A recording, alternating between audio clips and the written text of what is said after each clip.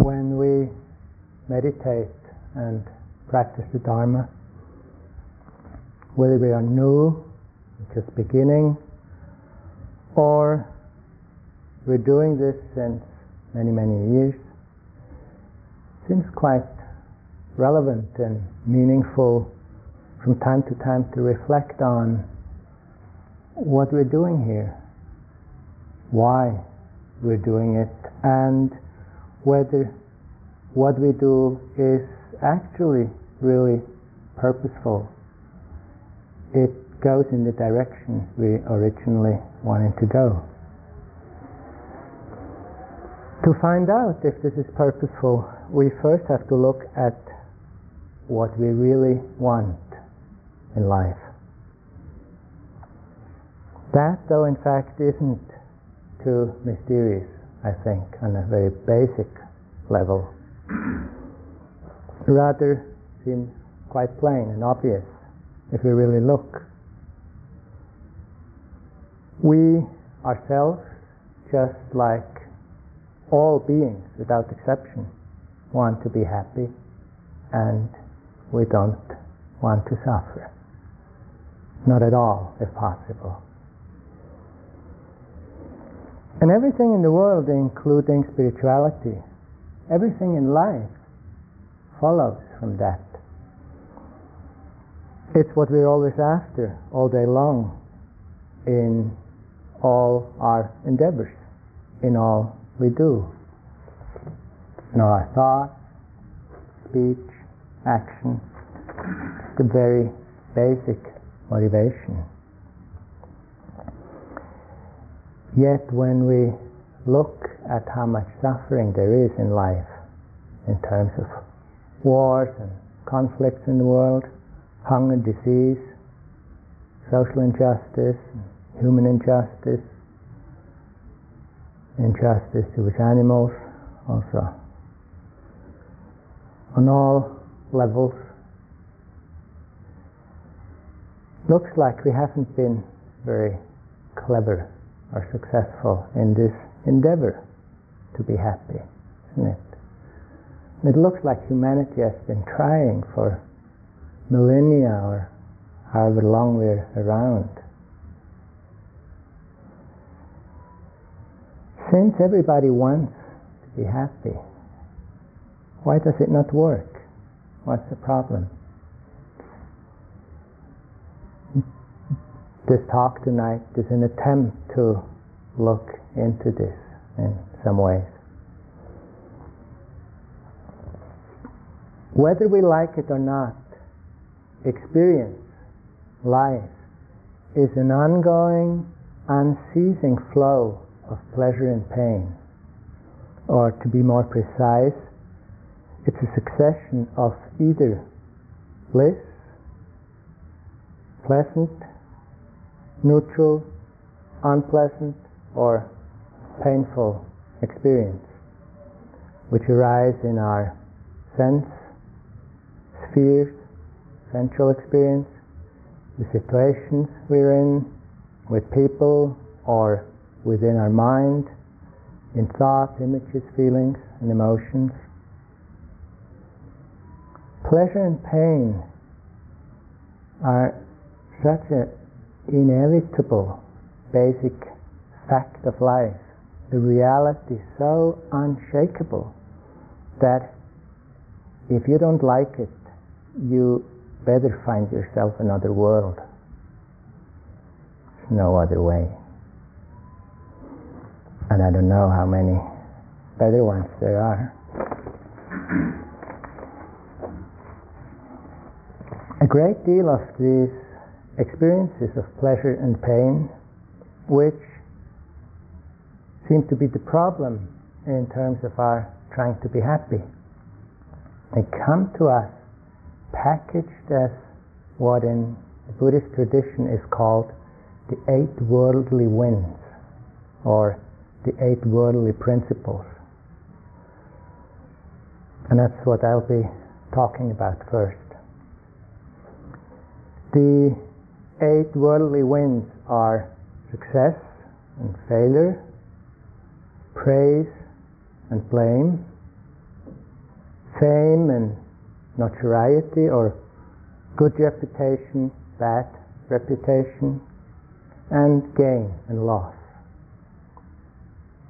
And since Buddhists seem to like lists, I've seen different lists of these, and some have health and sickness instead of gain and loss, some have wealth and poverty.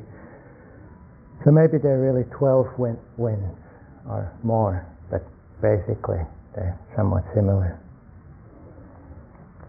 They are events that life constantly produces for us, wished for or dreaded. And like the wind, they can come suddenly, unpredictably, and from any of the 8 directions, and often from opposite directions at once. So let's look at them pair by pair.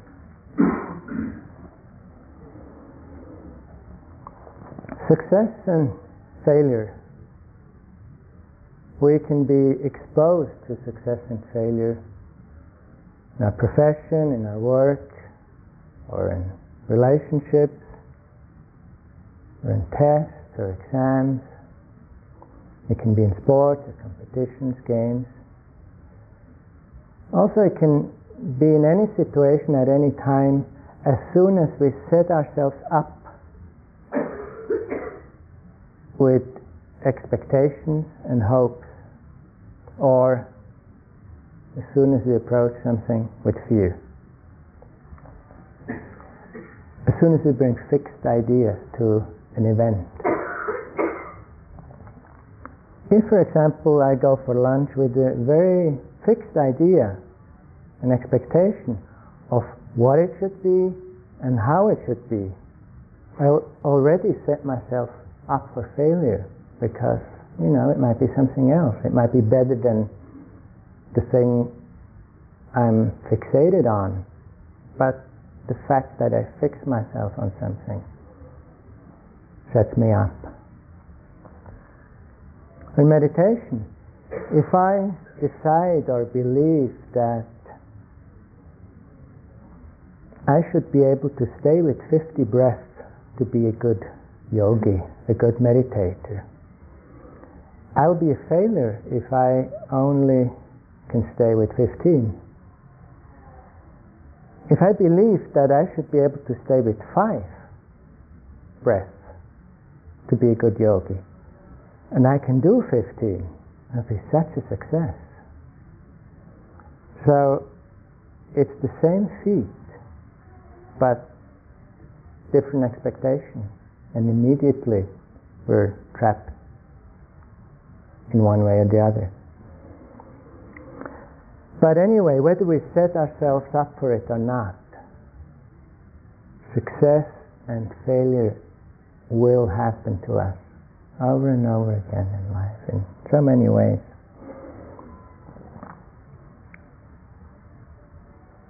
A few months ago I had 3 letters in the mail. Went down, 3 letters. I opened.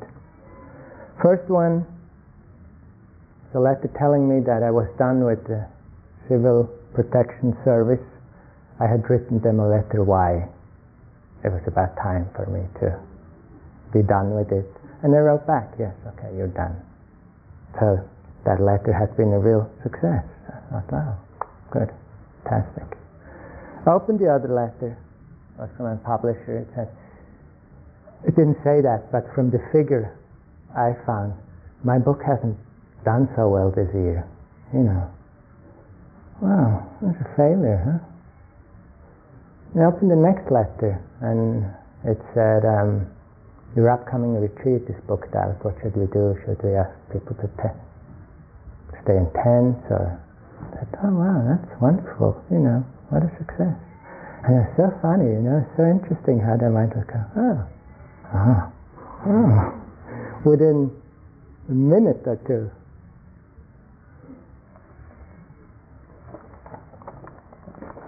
The winds of success and failure come as they please. We don't have that much control. Then let's look at praise and blame.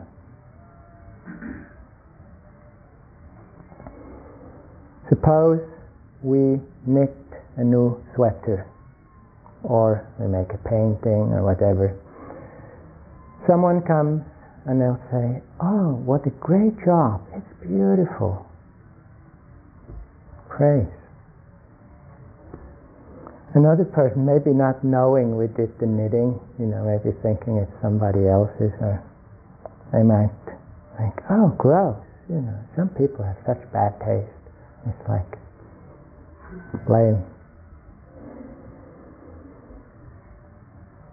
Praise and blame can take the form of feedback in other ways. It's happened that on a retreat at the same time I got 2 notes, more or less at the same time. One note was saying, "Thank you for your instructions and the sentences of inspiration and words to remind us to be present. It's so helpful and you do it so well." The other note saying, "Could you please shut up during the sitting? I really came to this retreat to be silent. Thank you." Same thing. Same activity, 2 different responses. It's out of control. Praise and blame. Whether we set ourselves up for it or not, it will happen to us over and over again in life.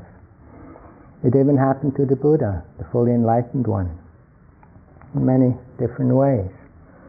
Like, some people addressed him with great reverence. They called him awakened one, or they called him blessed one. And some other people called him shaveling, which is something like skinhead. Same person, same situation. Next is fame and notoriety, or good reputation and bad reputation. One becomes known for certain qualities, positive or negative ones. Among a small group of people, for example, among our relatives or friends, or among a whole network of people, or in an area, or in a country, or in the whole world.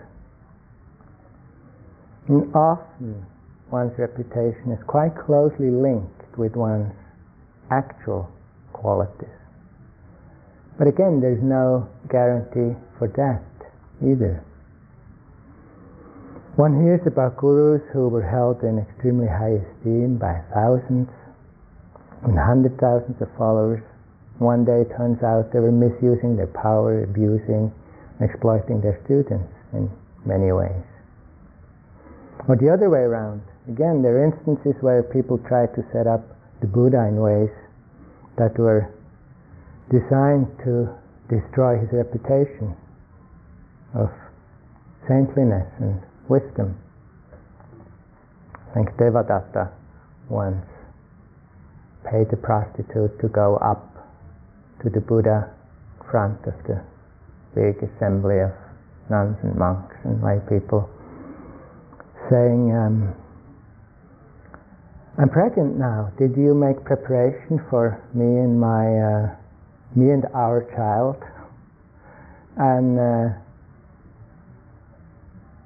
I forgot how he got himself out of it. It was completely ungrounded, and he did get himself out of this. But it does not necessarily depend what we do or how we are or how we act. We can have a good reputation at times, or a bad one at other times, or both at the same time. It's pretty much out of our control. Of course, we try in all kinds of ways. We can try things in terms of reputation, even on retreat. We might fight sleepiness just because we don't want others to think that we're lousy yogis or something. You know, like we have a self-image of somebody who's really awake all the time. Or what could it be? Maybe one might sit longer because the mind is very steady, very clear, very focused, some clear comprehension, maybe insight happening, and we sit longer. Everybody leaves, sit. Can also sit there, you know, because it might look good. You know, he's always sitting so long. It must be somebody. To look at our minds, why we do what we do, and all the different kind of variations of the game of, I don't mean good reputation, but just, you know, look a little better. We can do it physically, and all the things we can do to ourselves to appear this way or appear that way.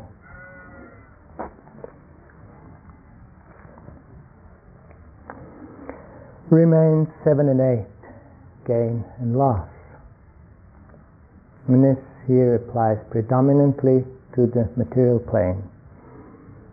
But it can also apply to gain and loss of power, for example. Gain and loss of control. In terms of loss, just think of people like Gorbachev or Margaret Thatcher. Had such immense power. TV, news shows, and newspapers talking about them daily. And if they have a little cough or a cold, you know, all the newspapers will talk about it and show a picture, you know. And then suddenly, almost from one day to the other, it's like totally gone. And you read, every now and then you read a little notice somewhere in the newspaper saying, okay, Gorbachev is now playing in a film that is being done in Berlin or something. It's such a thorough loss of power and control and of everybody's attention. Perhaps one might speak of gain and loss also in the domains of relationship or of psychological content. It actually happens that we think in those terms even in spirituality, which I don't think is very helpful at all. But anyway, here we're mostly looking at the simple fact of there being gain and loss in our life over and over again. We get things, we receive things, or we create things ourselves, or things grow, or they increase in value, or we lose things. We give away things, or destroy things, or they get destroyed, they break, or they lose their value. So in big ways or small ways, the 8 winds blow at just about every moment of our life.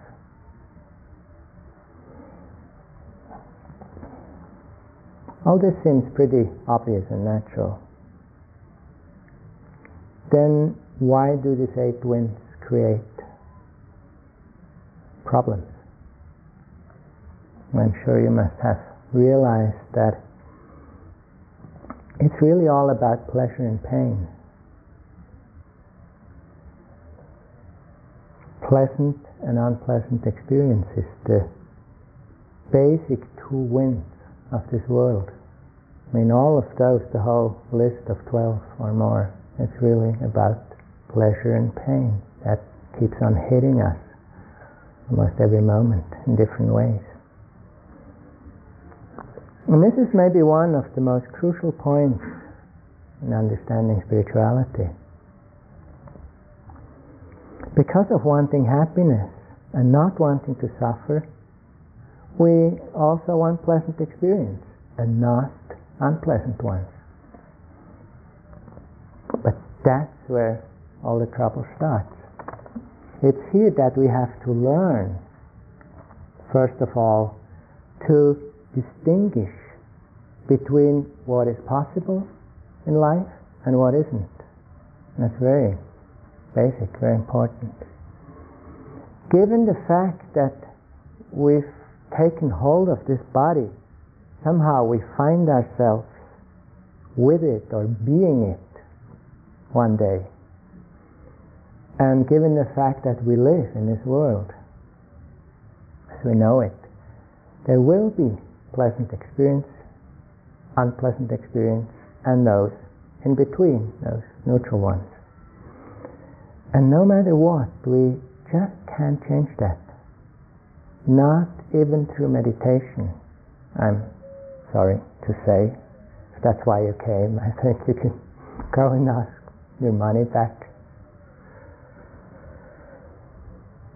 There are instances in the sutras where the Buddha asked the monk to give the talk in his place because he felt he needed to lie down because he had a backache.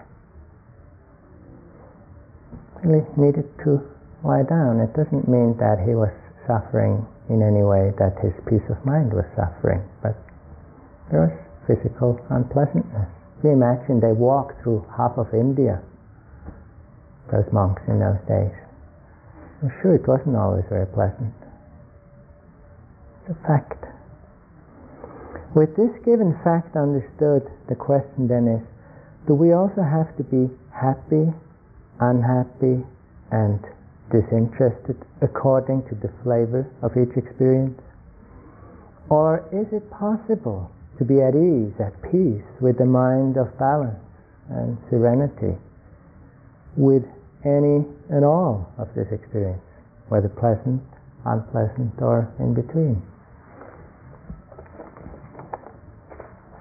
Like the Buddha, having a backache, but yet being perfectly at peace.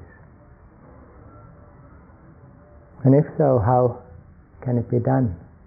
What would it take?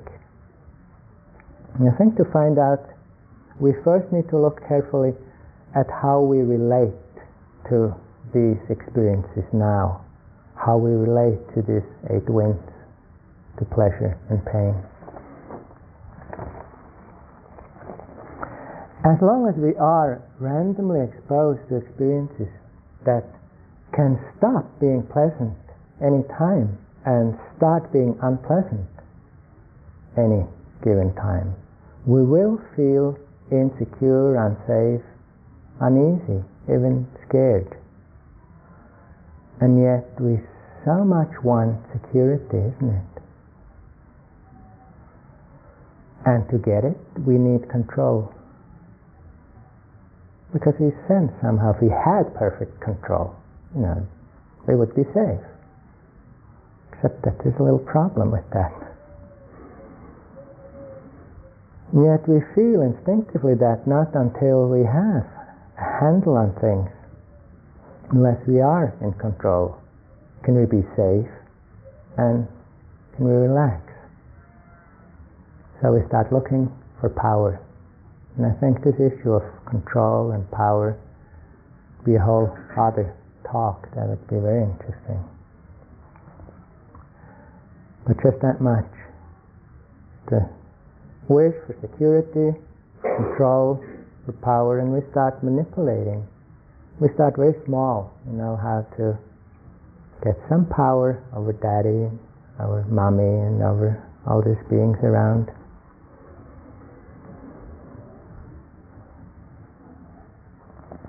I like this quote by Ashley Brilliant from his book, I Have Abandoned My Search for Truth.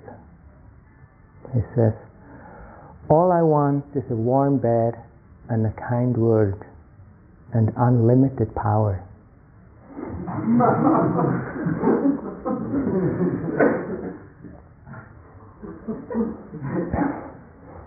Since we believe and hope that somehow, eventually, miraculously, it will be possible to make all experience pleasant and eliminate the unpleasant ones, we spend an enormous amount of time and energy reacting, manipulating, trying to control phenomena. That's where the tragedy begins. Since it doesn't work, it never did work and it never really will. Again, even the great prophets and saints and the Buddhas have not been able to change the fact of this life in that sense, being pleasant, unpleasant, and neutral at different times. So we react, and it's very worthwhile to give special attention to this in our days, in our meditation, to see how the tendency is that we react with attachment to pleasant experience, to success, to praise, to fame, to gain, to health, to wealth. We react with desire for experience that promises to be pleasant in the future, near or far. And on the other hand, there's a tendency to react with aversion, or hatred, or resistance to unpleasant, painful experience, to failure, blame, bad reputation, loss, sickness, poverty, and with fear for experience that promises to be unpleasant in the future. And we react with disinterest and yet with identification towards experience that is neutral, that is somewhere in between the two. And thus there is this almost ongoing reactivity, an imbalance, a commotion, a certain lack of peace within. And again, have a look in meditation.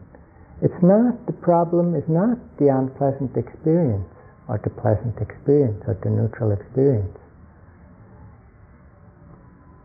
If there is a problem, it has to do with how we relate, our reaction to it.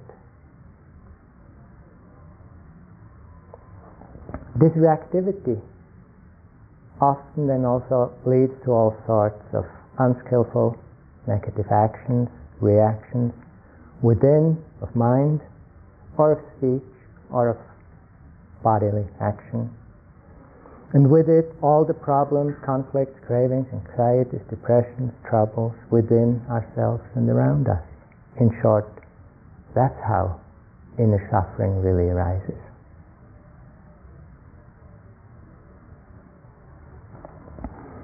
A Buddhist master said, "In this world, wild and crazed elephants are incapable of causing as much suffering as the suffering and torment that can be caused by the wild elephant, which is our own mind."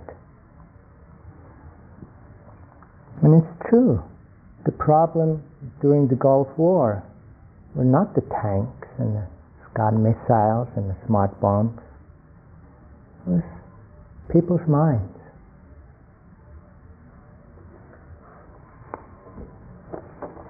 Minds like wild elephants in every side of the game.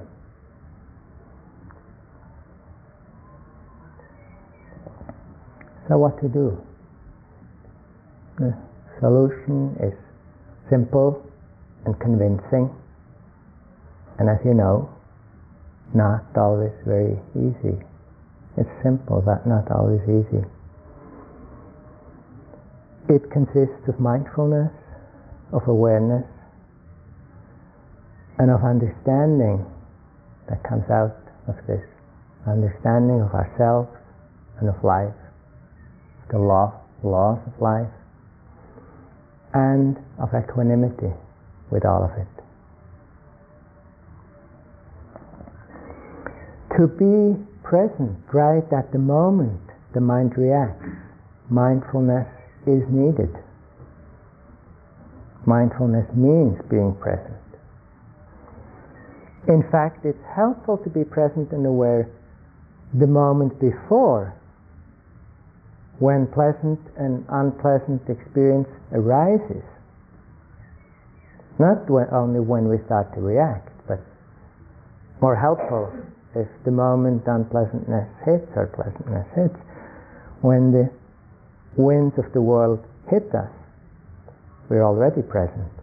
So there is some clarity already before we react with attachment or with aversion. And that's why a steady and continuous mindfulness is so important, so helpful. And that's what we practice here, and that's why we're practicing it here. Again, to look into that throughout the day. You know, it might be very calm for a moment, and there's a noise. Not the bird, of course, birds are fine, you know, but another noise we don't like. We, in our mind category, goes in under unwanted noise. Maybe there's some truck pulling up or something.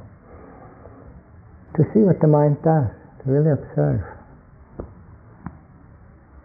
Hating it, I shouldn't be here, you know, I wonder why they don't have electromobiles by now, and so on and on. Or even just the flinching, just going through the food line. Look what happens when the salad is already done. I don't know if that ever happens here, but in some of our retreats it happens sometimes. Something is already done before we're quite there. Or it's about to go and we're still 3 behind. Have a look, it's so fascinating.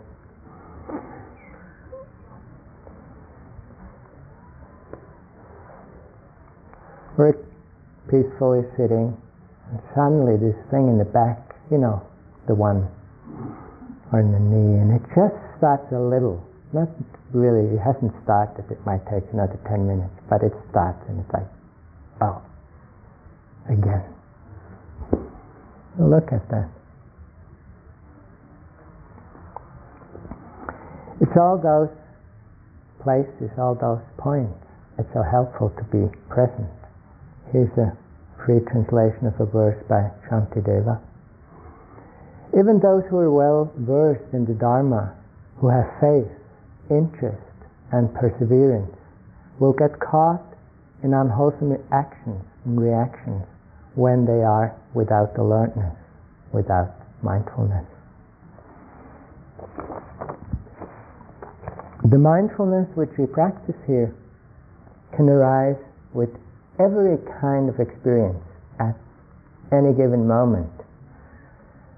I say can, it's the direction, but I used to say does or should or something, and then, you know, we're stuck with that incredible demand, you know, I should be mindful every moment of the day, so relax. But it's a direction, but we don't need to measure ourselves. All we need to do is to practice, and we can only do that right now over and over again. So it can arise with every kind of experience at any given moment. It can be with body sensations, with all the different sense experience, feelings, emotions, thoughts, and consciousness.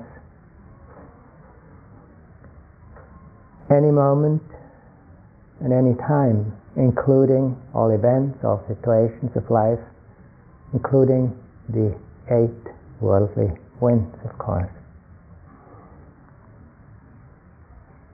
And none of that is outside the meditation. None of that is not part of it. It's outside practice. It is actually where practice is really important. Now, a text says about this mindfulness, it is that which in this present moment is recollecting, calling to mind. It's a fullness of mind, bearing in mind what is, simply what is. It is the opposite of obliviousness, of unawareness, and also of superficiality. Because the quality of true mindfulness is to plunge into the object, into whatever it is with, instead of just staying on the surface, floating. It's not like corks that float on the water, it's more like stones that just go into.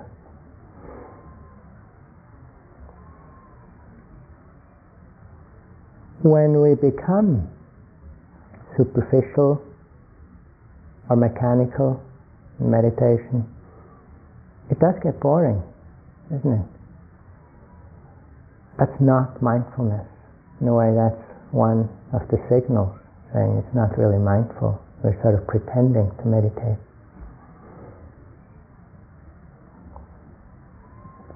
Mindfulness also is non-judgmental, non-biased, and not preferential.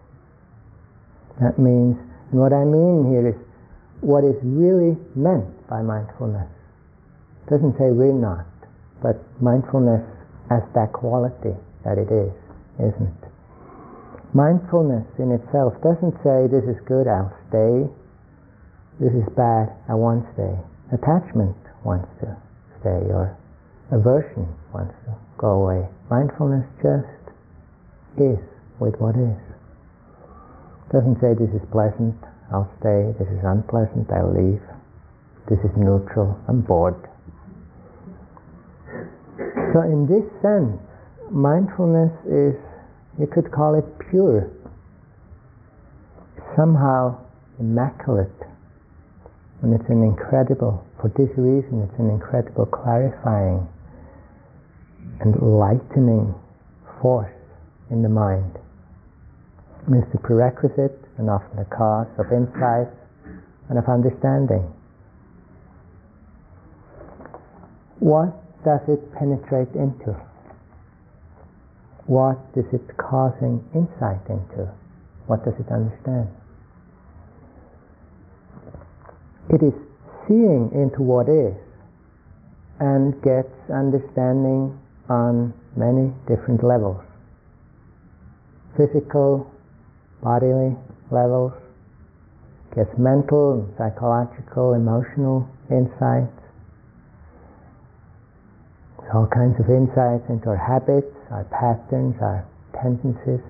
And we don't especially have to look for those. They sort of pop up as we go through the days. Start to see things, or see them over and over until somehow it dawns. Oh, that's what I'm doing. That's interesting. But more fundamentally, it is getting insight, it is understanding nature of all things. Not so much how they function and patterns and tendencies and habits and all our things and trips, but the nature of all of that, of all experience, of all phenomena, of everything that makes up life.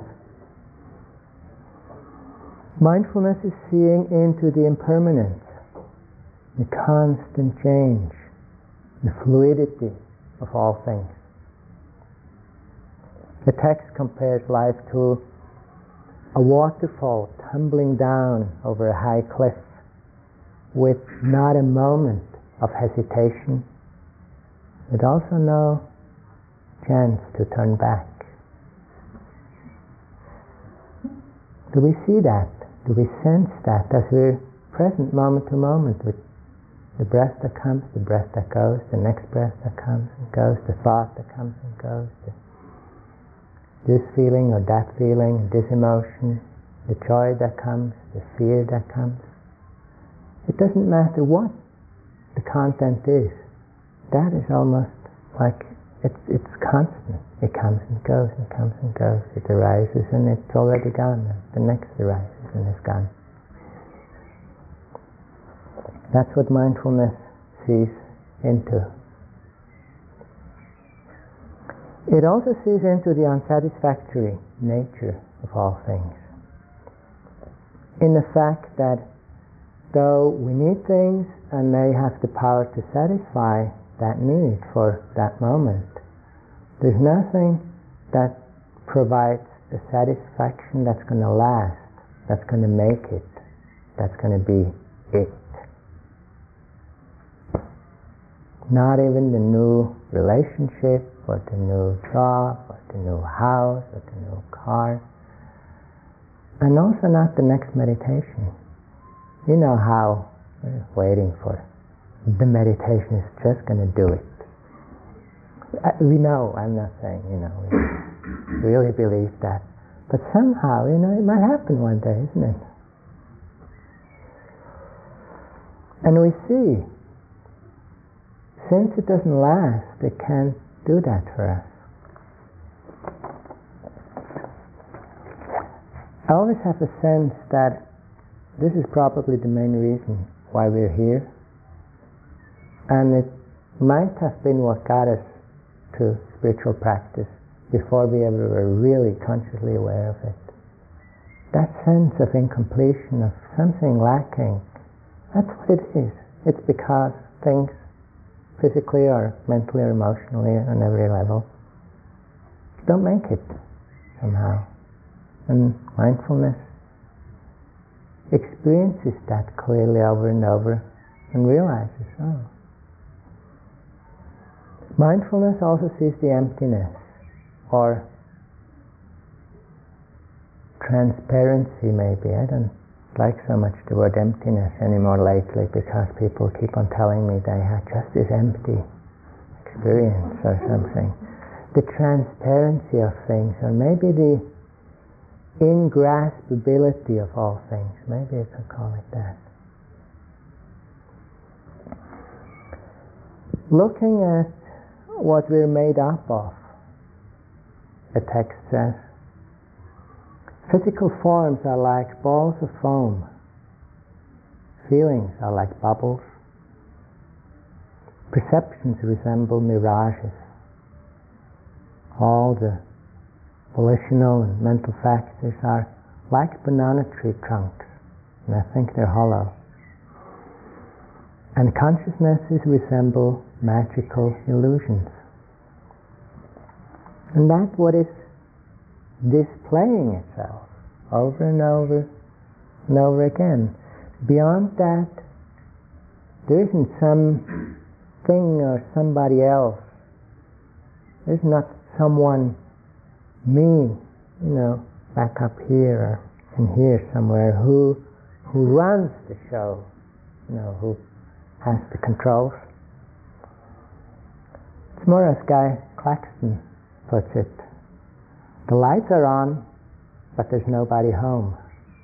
It's like the TV's on and the radio's on, the stereo's on, and there's all this show going on. There's no one there.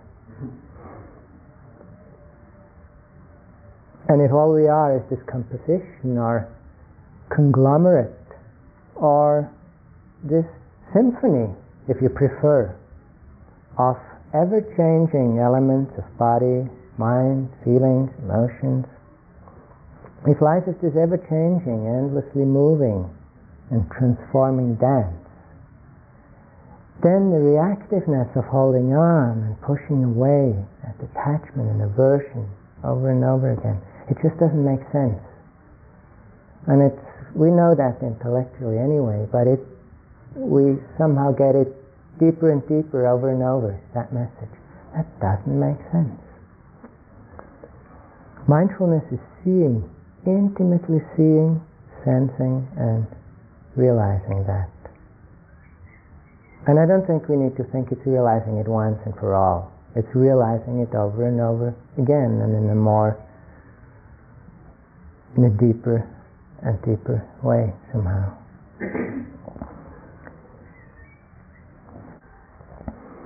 It realizes that holding on, attachment to what is fluid, ingraspable, must create suffering. It realizes that pushing away, aversion to what's out of control, to what follows its own laws, it must create suffering. And seeing that deeply, it accepts. There's acceptance. Seeing that deeply, it lets go. There's letting go. There's acceptance of what is right now, and it lets go of what isn't, or what is about to go away and cannot be held on to. And it's in this way that equanimity is born.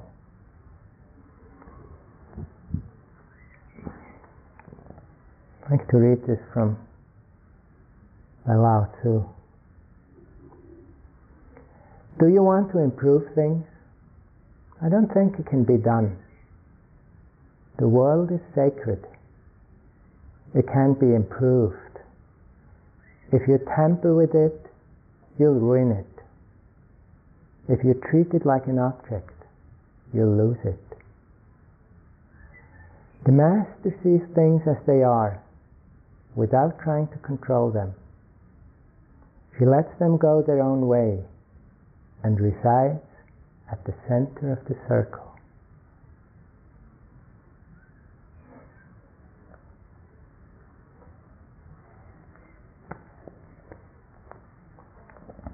Equanimity is that quality of mind that is willing and able to be present with unpleasantness, with pain, and stays in balance, remains unfazed, unperturbed, keeps its serenity, its peace.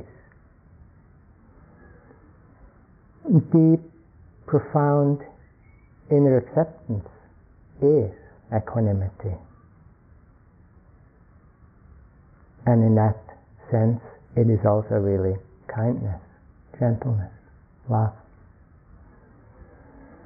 Equanimity is the quality of mind that stays present with pleasantness, with bliss, without holding on to, without attachment. It's really there for it. It enjoys it, but without grasping and clinging. And it keeps its serenity, its balance, and peace. A deep letting go is equanimity. And thus, in a way, it's really natural renunciation and generosity. Equanimity also stays present with neutral experience. And yet it is fundamentally opposite of indifference and of carelessness, because it is sensitive and it is intelligent and it is free, not dull. And no matter which wind blows, whether it's gain or loss or success or failure or praise or blame, good or bad reputation, pleasure or pain, there's enough space within to hold it all. There's enough softness and gentleness to stay peaceful. There's enough equanimity to keep the balance. As Duchem Rinpoche says, we will be like the vast open sky, not particularly flattered by the rainbow, and not particularly upset by the rain clouds and storms. Now I think it's important for us also to remember that of course we will fall out of balance, and we will hold on, and we will resist, and we will dislike things and like things. To not then sort of measure that against the standard of the equanimity which we should have, but to remember that all we need to do is make the space even a bit wider and include the fact that there's also reactivity going on, since we are who we are, and that is okay too. So we're aware of that, and we look and we say, oh, how interesting, I'm so angry. And that doesn't need to be a problem, even though in that moment it's actually how it is, I'm pissed. We don't need to act on it, we don't need to suppress it, it's there and it might be intense. And again, it still doesn't need to be a problem. So to see equanimity in that wider sense,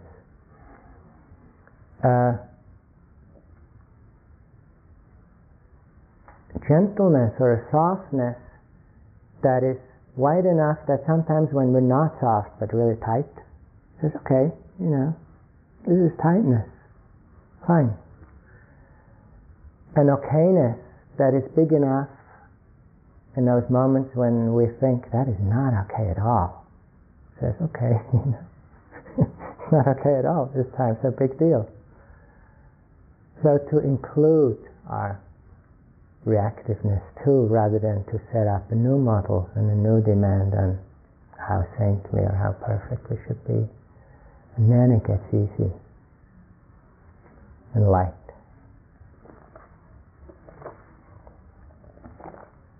In the deepest sense, equanimity is really born from the understanding of emptiness of self, of transparency, of ingraspability of things. And at this point, normally I would have read the empty boat story by Chuang Tzu. I just found out that Christina read it yesterday. I think you remember the essence. When we realize, and that might be just for fleeting moments, but when we get a sense that our boat is empty, we'll also stop causing so much harm to ourselves and others. We'll stop swearing and shouting so much, as it says in the poem. And also there isn't so much someone there to be harmed either by others or by oneself. So again, things get so much lighter. And once we let go, or whenever we let go with equanimity, life is as it is. It's very rich and very full, and yet light, easy. Said a Zen monk, when my house burnt down, I got an unobstructed view of the moon at night. Christina too. She too? Oh!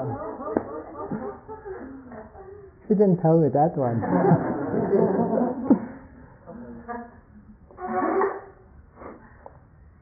So whether we see more clearly whether freedom manifests or not, whether we deepen in equanimity,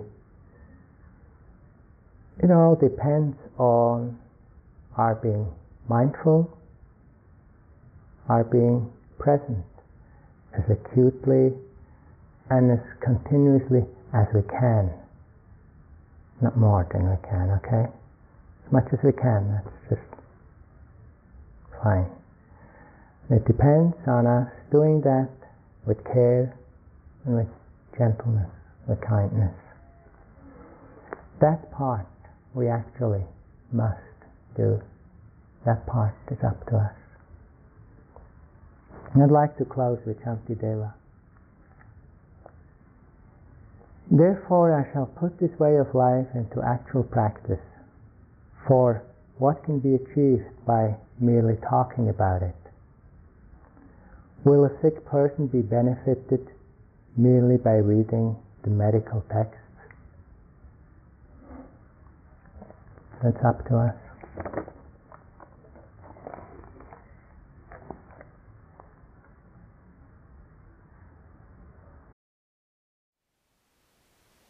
Thank you for listening. To learn how you can support the teachers and Dharma Seed, please visit dharmaseed.org/donate.